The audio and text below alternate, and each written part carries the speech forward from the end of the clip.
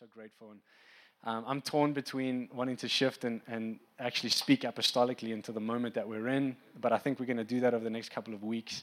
But if you've been in 24/7 for a couple of weeks or months, you would have heard us talk about Antioch out of Acts 11, Acts 13. You would have heard language about the apostolic and all these things. And what it really is a community that are going after the presence of the Lord, first and foremost. And when we go after His presence, we begin to catch the heart of God for people, places, faces, and names that we might have never thought of or never even heard of. And suddenly we care about things that are bigger than us. Amen? Like we were not designed to live for ourselves. And I think the biggest struggle in Johannesburg is that everything around you is saying that very thing. Everything around us is speaking to us to say, live for yourself, build your empire. The stresses and strains of life are about whether you're successful or not. And it's a lie from the enemy, because success on the earth is not success in the kingdom. And the things that we've measured success by on the earth are not the things that our lives will be measured by before our King of Glory. We want to live for the things that Jesus cares about because we were designed for Him. Our hearts were designed and made for intimacy with Jesus. And I promise you now, it is impossible to be intimate with the Son of the living God, to be intimate with the desire of the nations and not burn for the people that He loves. I never set out to be a nations person, and I know that as a church, sometimes we get labeled stuff and people say things, but we didn't set out for that. We didn't say, hey, we're going to be a people that we decided that nations will be our thing. It's not our thing. Jesus is our thing. We've fallen in love with Him, and the more that you discover Jesus, the more we look for ways to serve Him, and we realize that the way we serve Jesus is by serving the people that He cares about. And so suddenly, little acts of mercy, little acts of generosity, small acts of kindness, even in our everyday life, acts of obedience to the gospel are actually so powerful because we begin to understand that when we do it for one another, we're doing it for Him. Amen? I feel in this moment, coming back, I've got a whole swirl of different things going on in my head and my heart. I'm also really dizzy. I'm seeing about 3 of you. So, but in my heart is this stirring of, in this moment, right now, it's important for every single one of us, in the midst of the craziness of life, to keep our hearts humble, to keep our hearts hungry, and to stay in honor. And if we'll do that as a house, I believe the Holy Spirit will use a house like this with a lowly people to do amazing things. See, when we talk about being apostolic as a house, what it means to be apostolic is to go low so that others can go up. It means that we as a people are prepared to choose the lowest places. We're prepared to choose to serve. We're prepared to choose the hiddenness. We're prepared to choose the lowly places because the river flows to the low places. And when we do that, we see the Lord begin to move and do things that are far beyond our capacity. What God's doing through 24/7 Church right now is way beyond our capacity. It's way beyond what we think we could do or what we're capable of in our own strength. Honestly, I just want you to know that. We're punching way above our own weight because we're not the ones throwing the punch. Amen?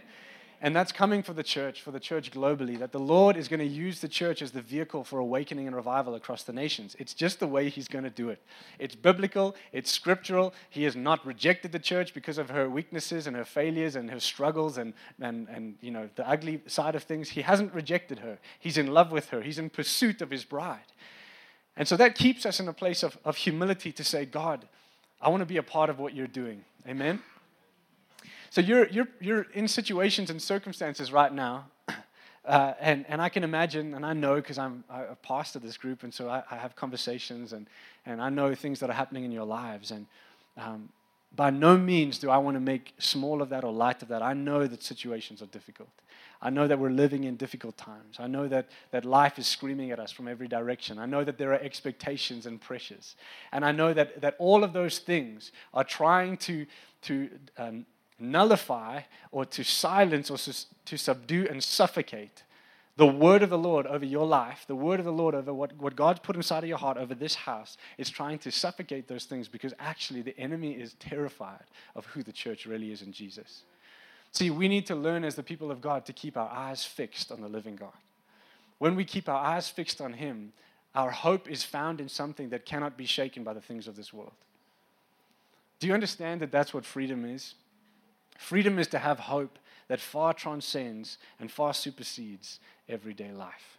That life cannot rob you of something that's only found in Jesus. Amen?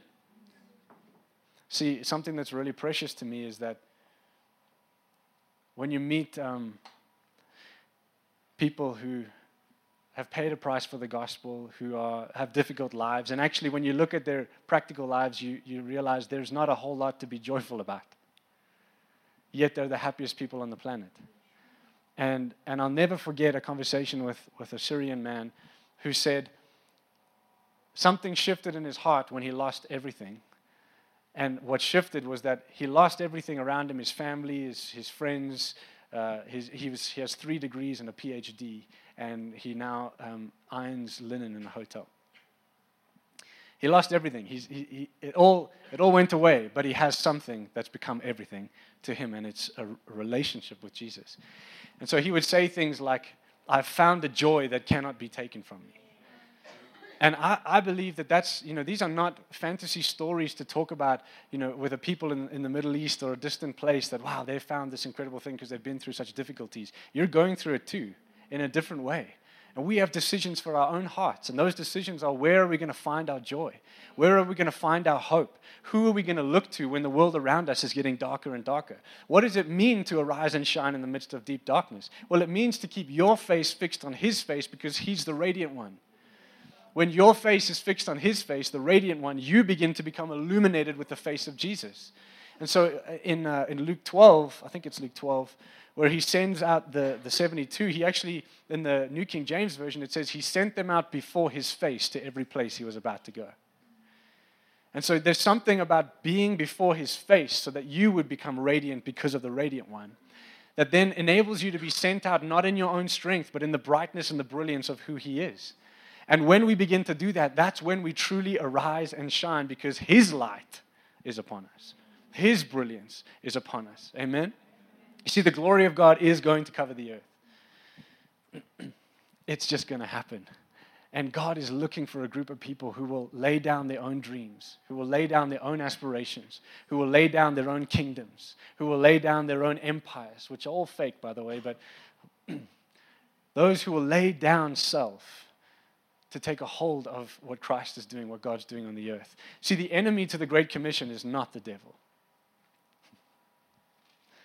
The enemy to the fulfillment of the Great Commission is not the devil. He's been defeated. The enemy to the Great Commission is self. The reason why there's whole regions and nations that are untouched or unreached is not because the devil is so strong and powerful, but because man became self-centered. Because the church took their eyes off of Jesus and kept their eyes on themselves. We became introspective. And I promise you, what's interesting is the more introspective the church has become, the more unhealthy we became. Are you with me? The more we started to teach and preach sermons on the 7 ways to a successful life, the more we started to teach on how God has blessed you, and you're just going to fly and be amazing, and life is going to be this incredible thing because everything's going to be easy in Jesus. When we shifted the message and stopped preaching the potency of the gospel, we became introspective, we became selfish, and we dropped the mandate of the church. And so what happened was we had to go and start parachurch ministries to do the job that the church was born to do. But gone are those days. I'm not saying parachurch ministries are not going to be effective in these times, but watch what's happening. All of these many streams are coming into one stream. Because the church is picking up the mandate once again. The church is saying, no longer are we going to be distracted and allow worldly perspectives and worldly systems to creep into the church and cause us to think worldly but preach Jesus. No, this time, in this era, I believe it's shifted, and the bride of Christ is coming back. And you're going to see a very clear line drawn globally between the apostate church and the apostolic church. I believe it with all my heart. I know my parents have been saying this for many years. And I believe we're in that. We're in the middle of a time where the true church there is a remnant that's rising. And it's not to be judgmental or critical of any other local church or movement, because that's not what we're about. But I'll tell you one thing. I want to be a part of the remnant. I want to be a part of the remnant that's rising in this hour. And so you need to look around and say, am I in close proximity to the family of God that's rising, that's beginning to shine? Am I positioning and posturing my life and the things that I have influence over? Am I looking for an opportunity to be a part of something that's eternal, that's far bigger than how my day is going? Am I a part of something that's way bigger than how my business is going? Am I a part of something that's bigger than how I feel about the state of the world right now, or what politics are happening, or where I can and can't go, or all this nonsense, or even the criticisms that we have of leaders, or the nonsense that starts to creep into the church? Are we positioning our lives to be free from that stuff and to say, I want to be a part of something that's eternal? It does something to your heart. It's called freedom. And freedom is when the temporal things no longer dictate to you where your heart will stay.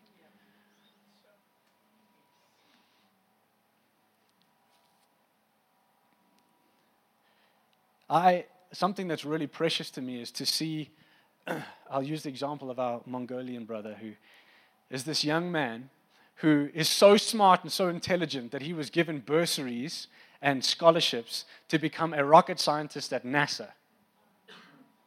Like, that's the level of intelligence of this young man. And everything in his life was set in that trajectory. He had come out of poverty. He had been given opportunities to study. He was doing so well. He was literally on his way to NASA. And he gets born again. And suddenly something shifts in his heart, and he goes, my dreams, my aspirations, my goals are dead. And I'm burning for the people that Jesus is burning for. And so he goes from the opportunity of being a very wealthy man to giving up everything, being rejected by his family, moving to a place with no friends, no people, living in a Muslim compound next to one of the biggest mosques in the city, knowing nobody, but simply because the Father told him to. See, that's success. Now, does that mean that every single one of us need to sell everything we have and move to a Muslim compound? No, that's not what I'm saying. But something shifts in your heart when you let go of the expectations of this life and you take a hold of the expectations of heaven. See, the expectations of heaven are very simple. Just obey Him. And it's not an obedience that you have to figure out in your own heart. See, here's the thing. Where we go wrong is when we try to obey. When we're trying to figure out how to obey the word that He's given me. You'll never do it in your own strength. What it is to receive the obedience of Jesus. See, the gospel is beautiful because it requires only one thing of you, and it's for you to learn how to receive. When you learn how to receive, you'll learn how to walk. When you learn how to receive Jesus, when you learn how to receive the Holy Spirit, when you learn how to receive His obedience and His power and His anointing, you'll begin to walk. And it's a walk that's supernatural because you know you didn't move your feet in that direction. Just look at the scriptures time and time again. It wasn't a group of people that had it figured out and knew what they were doing. They had no clue. They didn't know where they were going. They didn't know how to do it. They were completely given to one thing. Jesus, I need you. See, I think what's beautiful for me is I've been 5 times now into this region, and twice I've taken teams. And in the last 6 months, we've done 2 teams. And I see the same thing now. It was beautiful to see. I watch us as a group get stripped. I watch us get stripped of the pictures and the standards and the expectations and the ministry pictures and what we think we know. And I watch a group of people who, without meaning to, we kind of come in thinking that I've actually got something that's going to do this. It's all good. We've arrived. And we don't mean to do it. My first 2 trips were just full of frustration because I was here like, man, I'm just going to bulldoze into this place with the fire of the gospel. And until you get stripped of everything and you realize if He doesn't do it, it's not happening. And it's in these trips, it's in these times that there's this lesson that I keep learning every time I go. And it's this, that lovers will do way more than workers.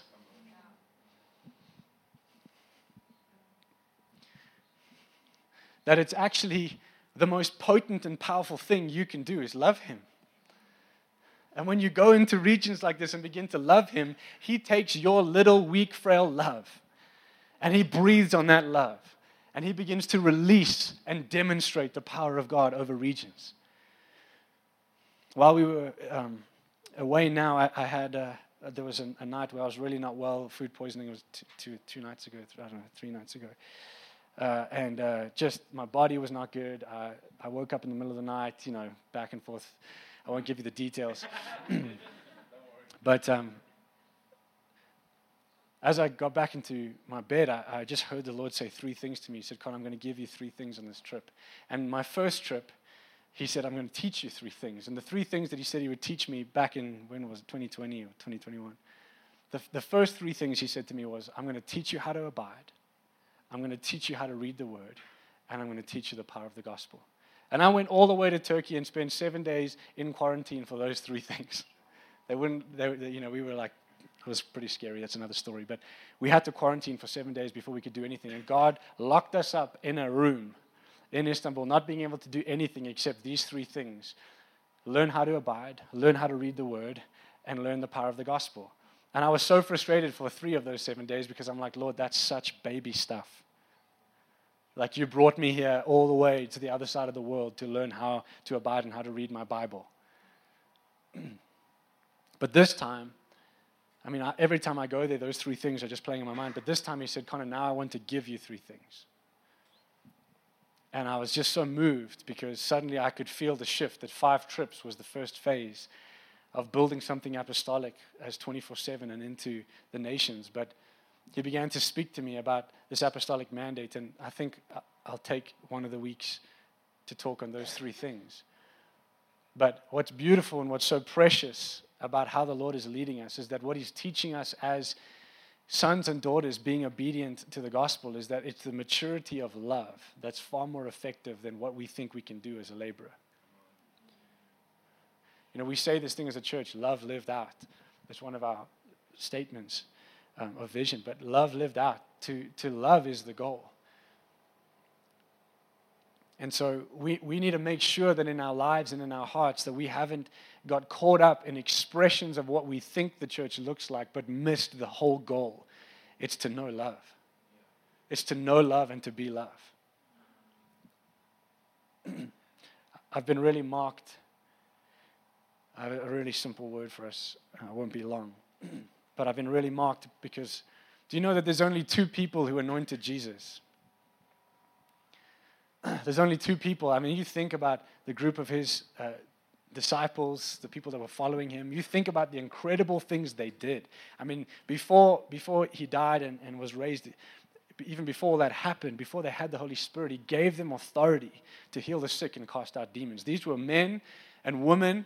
There's a group of women that were following him, and these were people that now were sent out and marked, seeing the visible, tangible power of God. But yet there was only 2 people that recognized something about Jesus that caused them to give him a response that anointed him for the hour they lived in. Do you know who those 2 people were? A friend and a prostitute.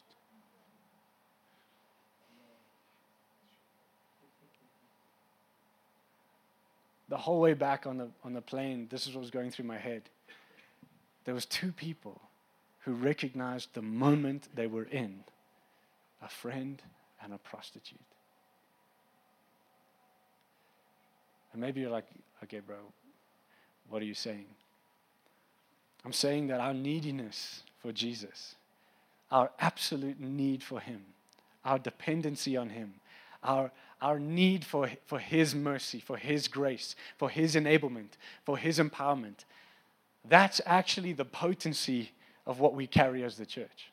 Because in both situations, in Mark 14, if you have your Bibles, you can turn there, but this is the one where Mary of Bethany anoints him, and she's at Simon the leper's house. Jesus is there. He's reclining at the table, and she comes in. She begins to anoint him. And I want to show you something that happens in both situations, and I believe that this is going to be the defining line in the church today. Like, if you'll hear just one thing today, if you'll catch this one simple truth, I believe that this revelation of worship will be the defining point between 2 expressions of the church. And I believe the remnant is the one that understands the moment they're in and knows the right response, which is just to love him. Amen? So what happens here from verse 3, it says, while he was in Bethany at the home of Simon the leper, and reclining at the table, a woman came with an alabaster vial of very costly and precious perfume of pure nard. And she broke the vial and poured the perfume over his head. Can you just picture this for a second? That's a really extravagant thing to do. He's sitting at a table. They're reclining at the table, going to have a meal together. And Mary, the friend of Jesus, who likes to sit at his feet.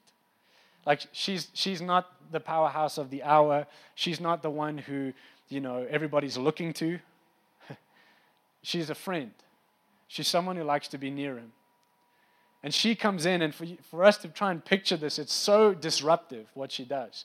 Because she didn't just come in and go, can I put some oil on your hands and your feet and your head and just say, you're worthy. It wasn't like that. She came in and she took everything she had. She took the most expensive possession. She took her future. And she broke it on his head in front of everybody. Firstly, what I love about Jesus is that his reaction was not, what the heck is going on? Some crazy lady just pouring oil on me, right? Because just think about what Jesus was going through in that moment. There's a whole bunch of people watching him. And a woman comes in and she begins to pour oil that will now drip down his face and his hair and his body. Jesus stops the moment of reclining at the table to receive the love of a needy woman.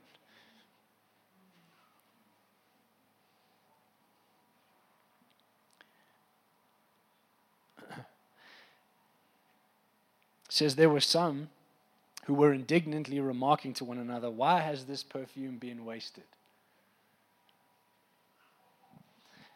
Let me ask you a question. If the Lord asks you to pay tens of thousands of rands to go to the other side of the world to give a cup of water to one person that Jesus loves, what's the response of our hearts as the church? Are we going, why has this offering been wasted when we could have used that for something so much greater?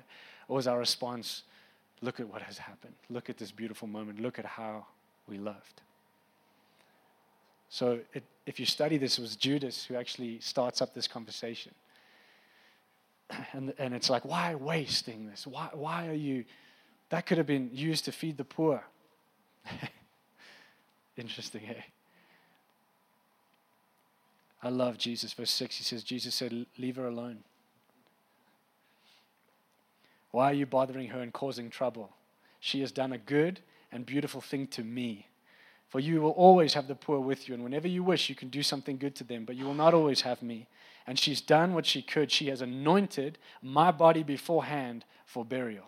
And I assure you, and most solemnly say to you, wherever the good news is proclaimed throughout the world, what she has done will be told in memory of her. Now, just notice this. One moment, Jesus comes to her defense, and he's saying, now, hold on a second, you've missed it, Judas, and those who are making these remarks, you've missed it. Because you've heard me say this 3 times already, that I'm going to die, that this moment is coming, the reason I've come here, that the hour is getting closer. This is right before they go into Jerusalem. They've heard him say these things, but it's Mary of Bethany, the friend of Jesus, the little nobody at his feet, who saw the moment and went, I have to find a way to love him in this moment, to anoint his body for what he's about to do. She understood the priestly ministry. And the interesting thing is Judas' response. Let's look at this, verse 10. Then Judas Iscariot, who was one of the 12 disciples, went to the chief priest to betray Jesus. When they heard this, they were delighted and promised to give him money, and he began looking for an opportune time to betray Jesus. See, raw, needy, wild love for Jesus. The only time it's okay to be needy is for him, because he's the only one you need. You get me? I'm talking about a need that's your soul, it's your spirit, it's life. And so this little woman who just saw the moment, pours out her life. Jesus goes, it's this people, it's this tribe. It's the Mary of Bethany, yielded, laid down lovers. It's these stories that are going to carry the fulfillment of the Great Commission to the ends of the earth. Why does he take Mary of Bethany and tie her story up to where the gospel will be proclaimed to all creation? It's because it's a people like her that will get it done. And I believe that his disciples in that moment learned something, because you begin to see something shift in this moment. You begin to see that when they're waiting for the Holy Spirit and their response after the Holy Spirit, it's one of yieldedness. What moves me about Peter is I believe in this moment he saw something that marked him, so that actually later on when he made mistakes, like began to side with the Jews when the Gentiles came in Antioch and Paul had to publicly rebuke him. You know, Peter was not a rollover type of guy. He wasn't just someone who just come say something and it's all. But his response was very interesting. If you study history, when Paul publicly rebuked him in front of everybody and said, hey, you're going back to legalism instead of walking in the grace of God. Do you know what he did? He moved his family to the Gentile epicenter, which was Rome. Peter's response, whenever there was adjustment and correction, his response was like this. When he's correcting me, when he's adjusting me, I must give him everything. Do you see what I'm saying? It's a people like Mary of Bethany who get the job done. It's Paul who is killing and persecuting Christians, and suddenly, divine interruption, God breaks into his life and he's saved. And what does he do? He gives everything. And he says, I count everything as loss, that I might have one thing, that I might know him. There's a tribe here. I don't know if you're seeing this. There's a type of people. And they're the ones who walk in the supernatural power. They're the ones who begin to see the gospel advanced. They're the ones who can't be shaken. They're the remnant that's arising. They're just a lowly, needy people who are in need of one thing like David. One thing I desire, one thing I ask, one thing I'm in pursuit of, that I might gaze upon the beauty and the splendor of the Lord in his sanctuary. If we'll catch this as a people, if we'll become a people of his presence, if we'll become occupied by his face, I'm telling you, it's this group of people that are going to see the Great Commission fulfilled, and we are one generation away. I don't know if you understand this, but we are one generation away. If one generation would take a hold of this truth, statistically, it is possible to see the Great Commission fulfilled. Do we recognize the hour that we're in? Because the right response to this hour is not to be fancy and impressive. It's not to be flashy. It's not to look for my gifting, the place for my gifting to be expressed. It's not that. It's to look for the lowly place of pouring my life out on Jesus.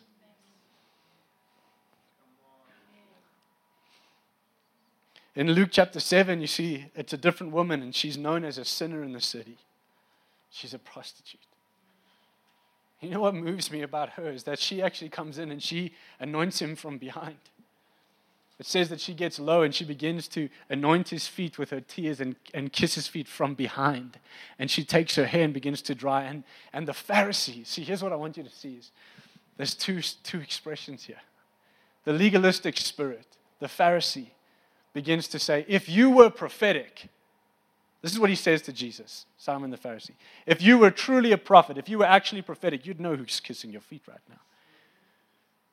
See, there's going to come a shift in the church where we begin to use the prophetic for our own agendas. We're seeing it right now.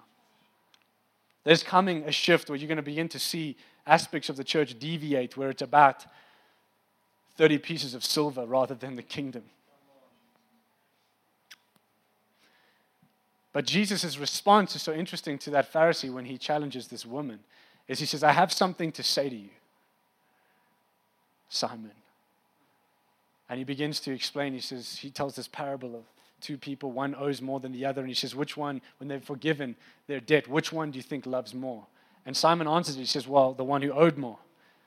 Now it's interesting because what Jesus is highlighting is he's saying, you and her need the same level of forgiveness, but she knows it. Are you seeing this? She loves more because she knows the forgiveness. She knows what Jesus has done and is doing for her. And so she loves more. And then he says, you didn't anoint me when I came in. You didn't wash my feet, but she's anointed me with her tears and washed me with her tears and dried my feet with her hair. See, this is wild, offensive, raw worship.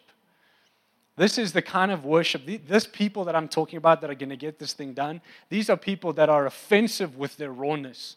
Because the thing is, they know that if we were to live by what society said about us, we're done. See, a prostitute doesn't need to be told that she's broken.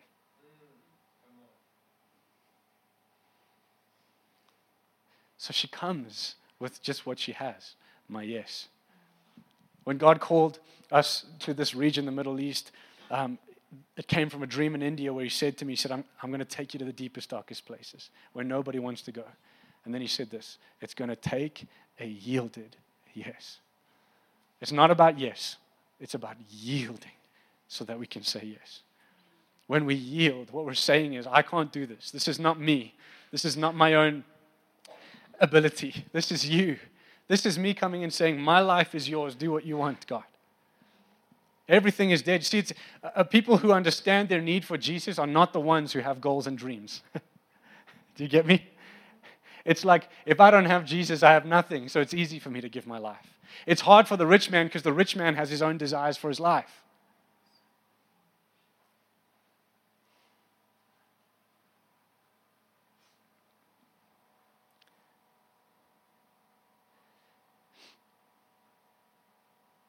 When we give it all away because He's everything to us, in the sense that nothing has ownership of my heart but Him. I'm talking in the context of a city like Johannesburg. Majority of the people in this room are working corporate jobs, businesses. This is potent in your world. Are you hearing what I'm saying? This people, the Mary of Bethany people in the society we live in, they are potent because they are a walking contradiction to the ways of this world. There are people who can be given everything, but they refuse to allow it to take a hold of their hearts because they're given to one thing, the glory of the Lord. What's your heart in pursuit of? Because I promise you, if we'll position our hearts rightly, you're going to see the dream of God expressed through your heart and life. And it's the only way you will ever feel fulfilled. You will not feel fulfilled because you got the promotion. You will not feel fulfilled because things got better. You won't, I promise you. You're not going to feel fulfilled because you saw financial breakthrough. You're not going to feel fulfilled because suddenly you figured out relational tensions. You're not going to feel fulfilled because finally you had those children. Or you're not going to feel fulfilled because you managed to get your kid into that private school. Or you're not going to feel fulfilled because you were able to give more than you were able to give last month. Are those all good things? Of course they are. But it's not the purpose of life. It will never sustain you. It will never fulfill you. There's one thing. There's only one thing that will satisfy and fulfill your heart. And it's Jesus. And it sounds so simple, yet it's the most offensively profound thing to our human heart.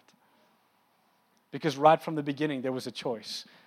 Him or me. And in the same way we saw 2 trees in the garden, we saw 2 men at the crucifixion. Jesus, the Son, and Barabbas, son of the Father. Barabbas, son of Father. And what's powerful about that is that the crowd chose themselves because they could relate to Barabbas, but Jesus was offensively beautiful. And so we have choices in our lives every single day. Are we going to choose the offensively beautiful one who might offend the self-nature in my life until it's finally crucified? But when it's crucified, I can give Him my yielded, whispered yes and walk with Him in His dream. Can I just say this to you? This is not about getting it right. The more we do these things, the more I'm going, this is not about getting it right. This is not about us knowing the right thing to do all the time. This is not about, did you make the right decision? This is about giving Him everything that you are. And it's those people who are going to see it fulfilled. In Luke 7, the story of this woman,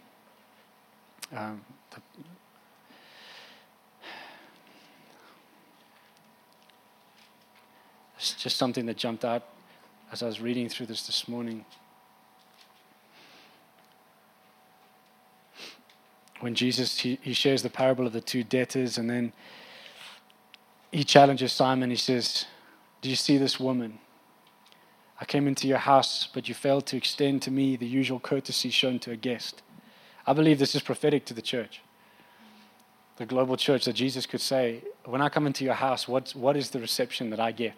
When the presence of Jesus comes, what's the posture of the church? Is it one like Mary of Bethany and this woman, the prostitute, who just pour their lives out on Him and say, it's all you? Or do we become like Judas or the Pharisees that will compromise for 30 pieces of silver? Or that will criticize because we think higher of ourselves than we ought to? And He says, so He says, do you see this woman? I came into your house. You gave me no water for my feet, but she has wet my feet with her tears and wiped them with her hair, demonstrating her love. You gave me no welcoming kiss, but from the moment I came in, she has not ceased to kiss my feet. You did not even anoint my head with oil, but she's anointed my feet with costly and rare perfume. Therefore I say to you, her sins, which are many, are forgiven, for she loved much. But he who is forgiven little loves little. Then he said to her, "Your sins are forgiven." And those who were reclining at the table with Jesus began saying among themselves, "Who is this who even forgives sins?" And Jesus, wow, this rocks me, he doesn't even acknowledge that. He turns to the woman and he says, "Your faith in me has saved you. Go in peace." And the Amplified says this, "free from the distress experienced because of sin."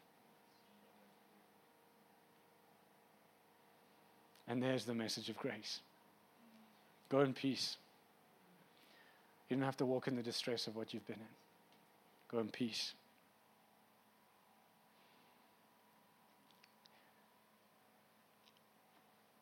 I'm thinking of the woman at the well in John 4. Another woman who's really just, she's in need. And all it takes is the offensively beautiful Jesus who will stop at a well alone with a Samaritan woman, which is completely culturally inappropriate. But he stops to make sure she knows that he knows who she is and that he loves her in the midst of brokenness and pain.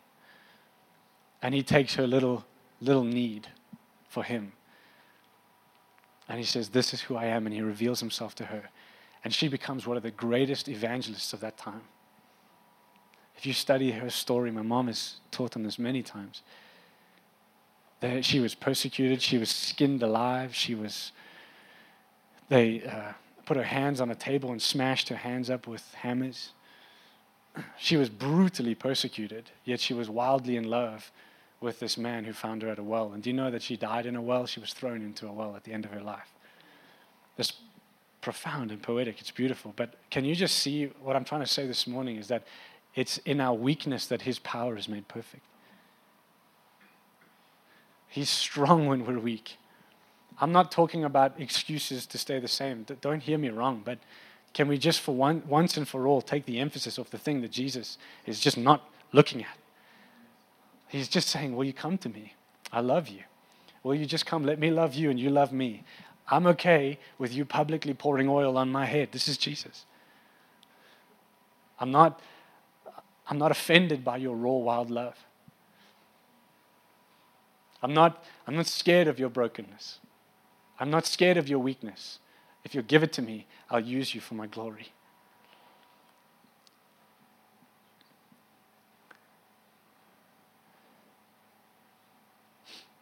See, if we'll take the hope of the message of the gospel and allow it to set our hearts on fire for him, I think we'll be a lot more brave and bold to do the things of the kingdom because we understand that it was never about whether we are good enough or whether we have done it right or whether we have the strategy or whether I'm equipped to do it, or it's simply about, am I following him? I met with a man 2 days ago who served in that region for 23 years. And I asked him, I said, "Tell me about how this works. You've been here through all the different seasons of what's happened in this nation." And he said something so beautiful to me. He says, how did he say this? Well, let me just put it this way. He said, the most dangerous place to be is outside of the will of God. And he said, we're so afraid of getting it wrong or right that sometimes we miss the word of the Lord in that moment. And there's reasons that many times the way that he's calling you to walk isn't going to sound like the right thing to do or the easy way in. Or many times it's like, my heart wants this, but that doesn't seem to be the way he's calling me. And when I lay it down and I give him my heart, suddenly my heart wants him and I find the path that actually fulfills me.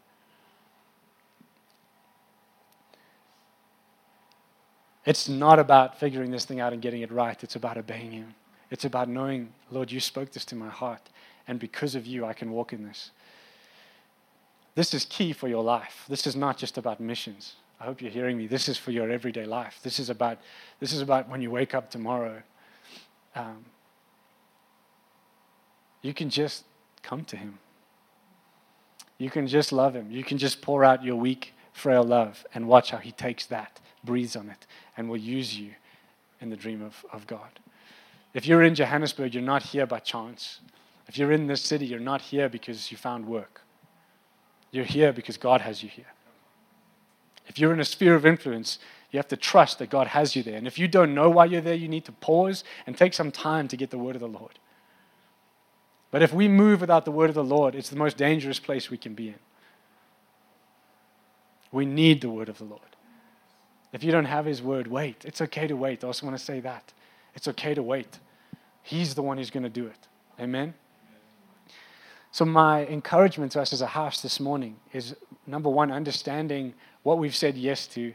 And it gives me freedom, just being honest with you. It gives me freedom when the Lord begins to open things up. And like on this trip, I come back and I go, man, 24/7 is positioned for all these wild, crazy things. And I have no idea how we're going to do this and how we're going to train up enough teams and people. And there's just so many places to reach and so many people. And then suddenly you go, oh, but this is so good because he's going to do it.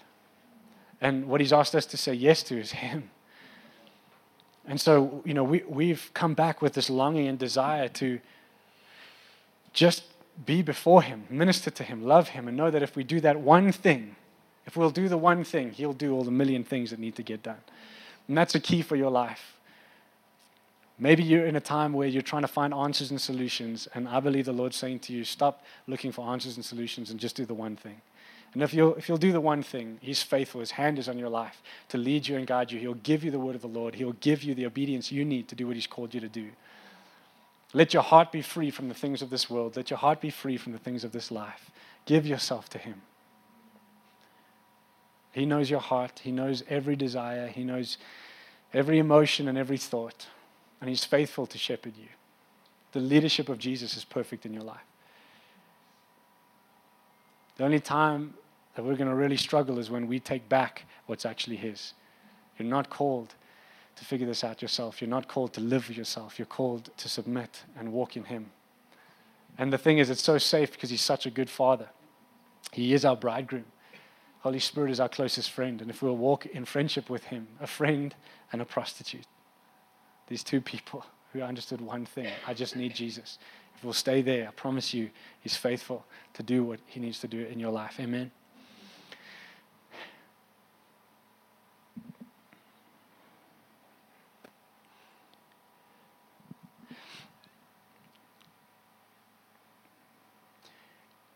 It's okay to be tender, and it's okay sometimes for time with the Lord and our times together to be deep and tender. It's okay, and I'll tell you why. Because if we get stuck with hype and one expression of how God moves, you can get so caught up in the hype that when the Lord has shifted, we don't know how to move with him because we're used to hype, and we feel like if there isn't hype, then he's not there. But I guarantee you, in moments when raw acts of worship were happening, like perfume and stuff being poured over his head, I guarantee you those were pretty deep, tender, maybe even slightly awkward, cringy moments. Sometimes Jesus wants to offend our minds so he can release our hearts into freedom. And so tenderness can be beautiful. And I'll just end with this and say, the expressions of the church will never sustain your heart for the things he's called you to in the kingdom. It has to be your own personal relationship with Jesus. Because the reality is, the expression of the church can only be authentic when it's a bunch of hearts that are in love with Jesus that have come together. See, if our hearts are not in this, if it's not a heart relationship with Jesus, if we're getting caught up in the hype momentum rather than in the momentum of his spirit, then it's going to take hype to maintain and sustain this rather than intimacy that will take us way past where hype can go. Amen? And so it takes the pressure off of us as a people. We're not trying to knock something out the park. We're not trying to hit a 6. We're just trying to follow Jesus together. And every single one of you have that longing and that desire in your heart. It's the only thing that will fulfill you. And our promise and commitment as a house is this one simple thing. We'll follow Jesus together. We'll hold on to him. Even if it's just the hem of his garment. There's seasons where you're right up there and your head is on his chest, but there's also seasons where you feel like I've just got the hem of his garment. But the power is the same. And Jesus knows when you've touched him. And he's touched us. And so we're called to live in that oneness with him. We're called to live in intimacy. And so my prayer for you this morning is that your heart would be encouraged in intimacy with him. See, it's not, you don't have to put it on. You don't have to prove to yourself that you're intimate with Jesus. Can I just be real and honest with you? When you're out in the field, it doesn't look like these really profound, deep, intimate moments where I've come into the presence of God with my Bible in the secret place. I'm serious. Sometimes you're just exhausted and all you have is a weak, whispered prayer. and I'm learning, He meets me there.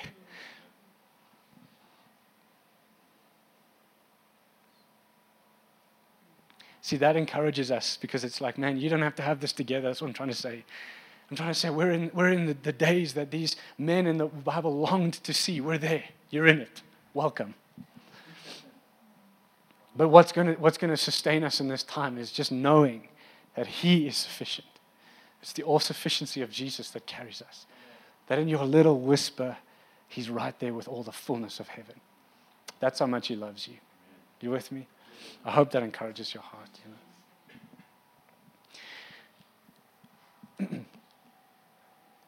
So this week and going forward, my challenge and encouragement is just to say,